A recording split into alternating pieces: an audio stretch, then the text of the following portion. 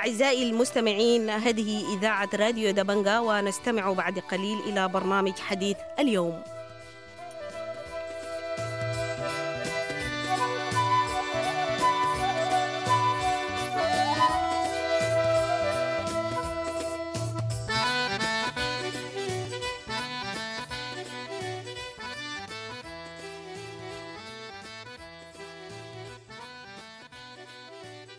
أهلا ومرحبا بكم مستمعي ومستمعات راديو دبنقا الأعزاء. نلتقيكم في حلقة جديدة من برنامج حديث اليوم، وضيفنا في هذه الحلقة هو العميد أركان حرب عبدالقادر اسماعيل للحديث عن تطورات المشهد العسكري والحرب بين الجيش والدعم السريع تدخل شهرها السابع. مرحبا بك يا سعادة العميد في راديو دبنقا. أهلا بكم وألف مرحب بالإخوة الأكارم وعموم الأهل والشعب السوداني. أهلا بكم. طيب، في البداية عايزينك تقدم لنا قراية للمشهد العسكري والحرب الآن تدخل شهرها السابع وتقترب من الشهر الثامن، والأوضاع بحسب الحديث المراقبين إنها تراوح مكانها، يعني ما في طرف منتصر حتى الآن، والضحايا المدنيين يسقطون يوما بعد يوم. ما قرايتك للمشهد؟ والله أنا قراءتي للمشهد حسب يعني اختصاصي أو عملي أو خبرتي معرفتي بالعمل في القوات المسلحة وفي شؤون فنون القتال والحرب والحاجات اللي أخذناها دي. يعني فعلا الموقف محير، وفعلا المفروض تكون في يعني علامات استفهام كثيرة جدا جدا في رؤوس المواطنين والزول بيشاهد الحدث. يعني أنا حسب معرفتي العسكرية يعني نحن دائما لما يكون في حرب دائما بيكون في حاجة اسمها توازن القوة أو تعادل القوة. تعادل القوة ده يعني هو شنو؟ المعلومة اللي أنت عارفها عن العدو، تسليحه وطريقة تسليحه وطريقة شغله وتحركاته مواقعه المسيطر عليها، القوات بتاعته مثلا الآليات اللي معاه، حجم القوات، وفي نفس الوقت بيكون عندك معلومة كافية برضو لما تملكه أنت، يعني أنت كحكومة أو كجيش أو كقوة محاربة للخصم مثلا، أكيد بيكون عندك معلومات كافية عن توزيع وحجم وفاعلية ووزن وكده يعني القوات اللي معاك. وبالتالي تعادل القوة بتعمل الدراسة دي، انت دي بتكون حاجة واضحة. ما في تكافؤ في تعادل القوة بين القوات المسلحة والدعم السريع، ولا بين القوات المسلحة وكل الميليشيات مجتمعة ولا غيره. يعني كويس، ده اصلا ما في توافق. انت لو حسبتها من ناحيه ماديه حسابيه 1 زائد 1 يساوي 2، يعني المفروض القوات المسلحه هي اللي تكون منتصره واللي تكون غالبه وكده. في النهايه مثلا الجيش عنده كم دبابه، والدعم السريع عنده كم دبابه.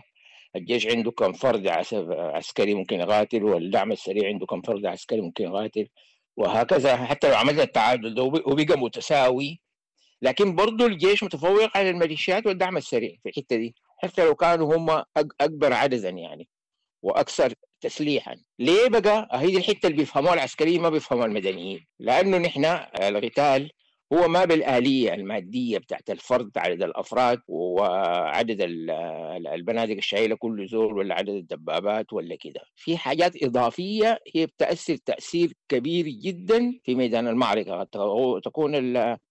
تقودك لنصر أو تقودك لهزيمة. حاجات كثيرة جدا غير التسليح. التسليح ده واحد من 10 ولا من 20 هنا يعني بند مختلف عشان تكون انت جيش مقاتل. جيش في الخبرة وفي التاكتيكس الدراسات وفي العلم بمعرفة ظروف الحرب، وفي الاستخبارات والمعلومة، وفي الفنيات اللي بيعرفوها العساكر ما بيعرفوها الناس اللي شايلين بنادق التانيين كانوا ميليشيات ولا غيرهم ما خشوا فيها.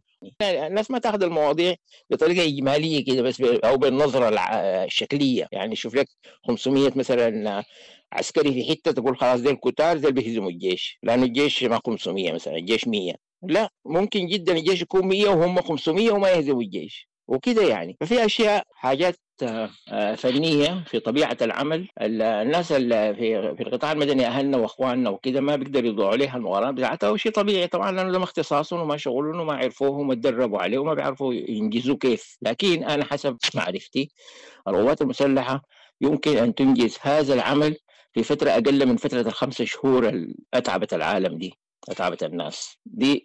وده ما رأيي أنا، براي يعني كضابط متقاعد أو كده.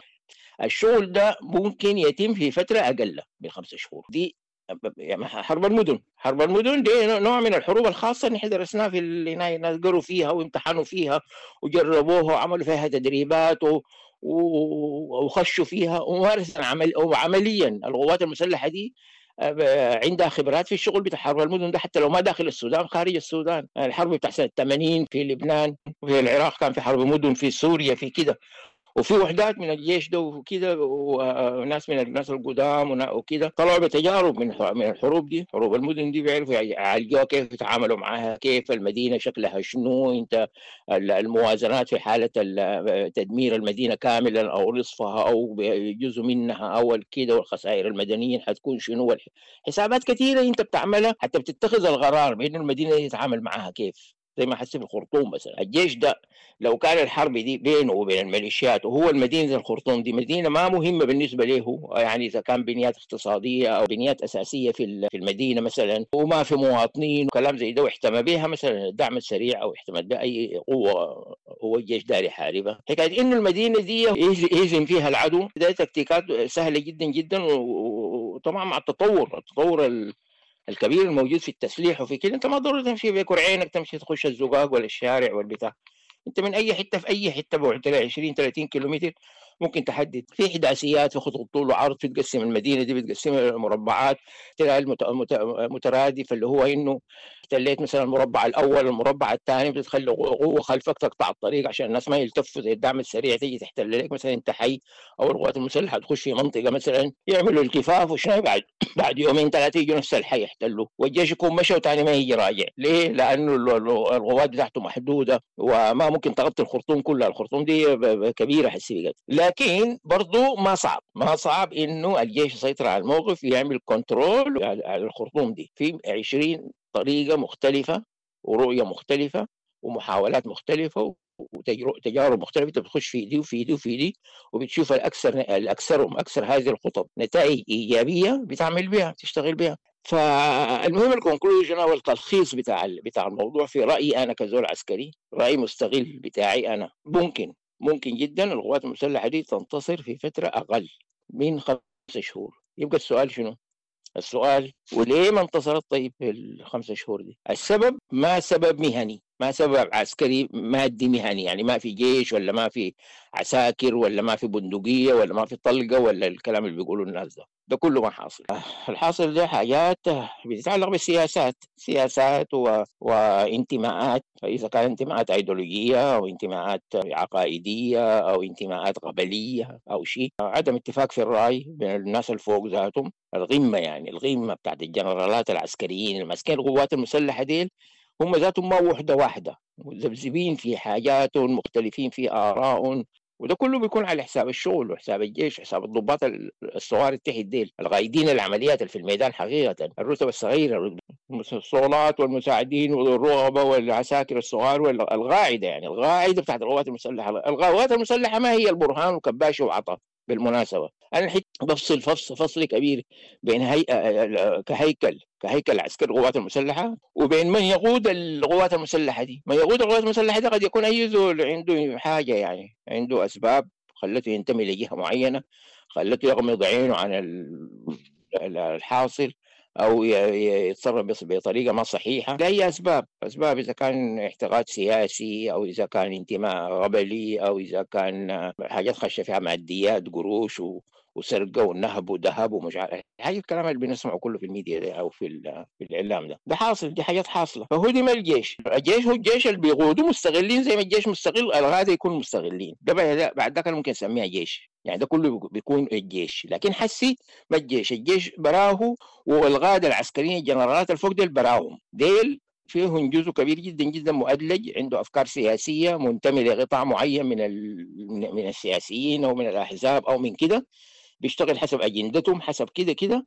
عشان كده القصة فيها في تأخير كبير جدا جدا وفي تسيب وفي كده. أنا زول عندي طيران وعندي كده، عندي الأجهزة اللي بتدور الطيارات دي من الواطن، أنا بقول الطيار ده بيتفاهم معايا أنا في الحتة الفلانية، سيادتك في القطاع الفلاني، في الإحداث الفلاني، في المربع الفلاني، شايف في تحركات عدو الكاميرات والهناية مع ذلك مثلا التحرك ما ينضرب أو التحرك وأنت ما تقدر توقفه، أو ما تقدر تبلغ عنه. حتى الناس اتحركوا ب10 عربات وب20 عربية وب50 عربية من منطقة إلى منطقة وبشرع الزلط شرع الله أكبر، يعني ما بيمشي بخور ولا بأرض ميتة ولا بنفق ولا بحتة عشان ما نشوفه، ويوصلوا حتتهم دايريننا ويجتمعوا ويقعدوا بالساعات ويأكلوا ويشربوا وينهبوا أو يخشوا على المواطنين أو يقاتلوا أو يعملوا. أنت كجيش كحكومة الحاجات دي لا يمكن تكون خافية. ليه ما في رد فعل تجاه هذه التحركات لتحجيمها أو لتقليل على الأقل أو لتكسير؟ في حسي في تحرك. أنا ما بقول إن الجيش ما شغال كله صح، شغالين هاي، لكن شغالين بنسبة ضعيفة خلت الحرب بدل ما تكون شهر أو تكون 3 أسابيع بقت وتبقى 8 شهور أو 9 شهور. في النهاية المواطن العادي هو المتضرر الأكبر، لكن المسببات الأساسية ليست حسب ما أرى مش مسببات بتاعت يعني مهنية لا علاقة بالشغل، بشغل العساكر وضباط الصف والجنود وضباط الصوار. دي ناس كويسين جدا جدا، يتدربوا وعندهم خبرات واشتغلوا في مناطق عمليات كثيرة جدا قبل كده، أكثر من جيوش كثيرة، واخذوا دراسات وكورسات برا السودان وخارج السودان ودخلوا بعرفوا واعيين وبعرفوا الشغل وبعرفوا اي حاجه. لو داري انت انا كالقائد العام وانا الزول الفوق ده داري شغلهم شغل فيه انجاز وفيه وصول لنتائج ايجابيه، اذا كان انا عايز فعلا ان الحرب دي تقيف او الحرب دي تنتهي بانتصار او كده والبلد دي تستغل، الكلام ده ما بياخذ معي 5 شهور. هو عارف الكلام ده، عارفه مش ما عارفه. يعني ما بيقدر انا ضابط يجي يقعد قدامي يقول لي والله الناس كانوا محتمين في الساحه الفلانيه ولا الحته الفلانيه ولا دخلوا بيوت الناس وانا ما عرفت امرقهم كيف، لانه في 40 خطه بتتخطى للتحرك التدريجي عشان تمرق الناس زي الكيف، في مليون حاجه ومليون طريقه. لكن في تقصير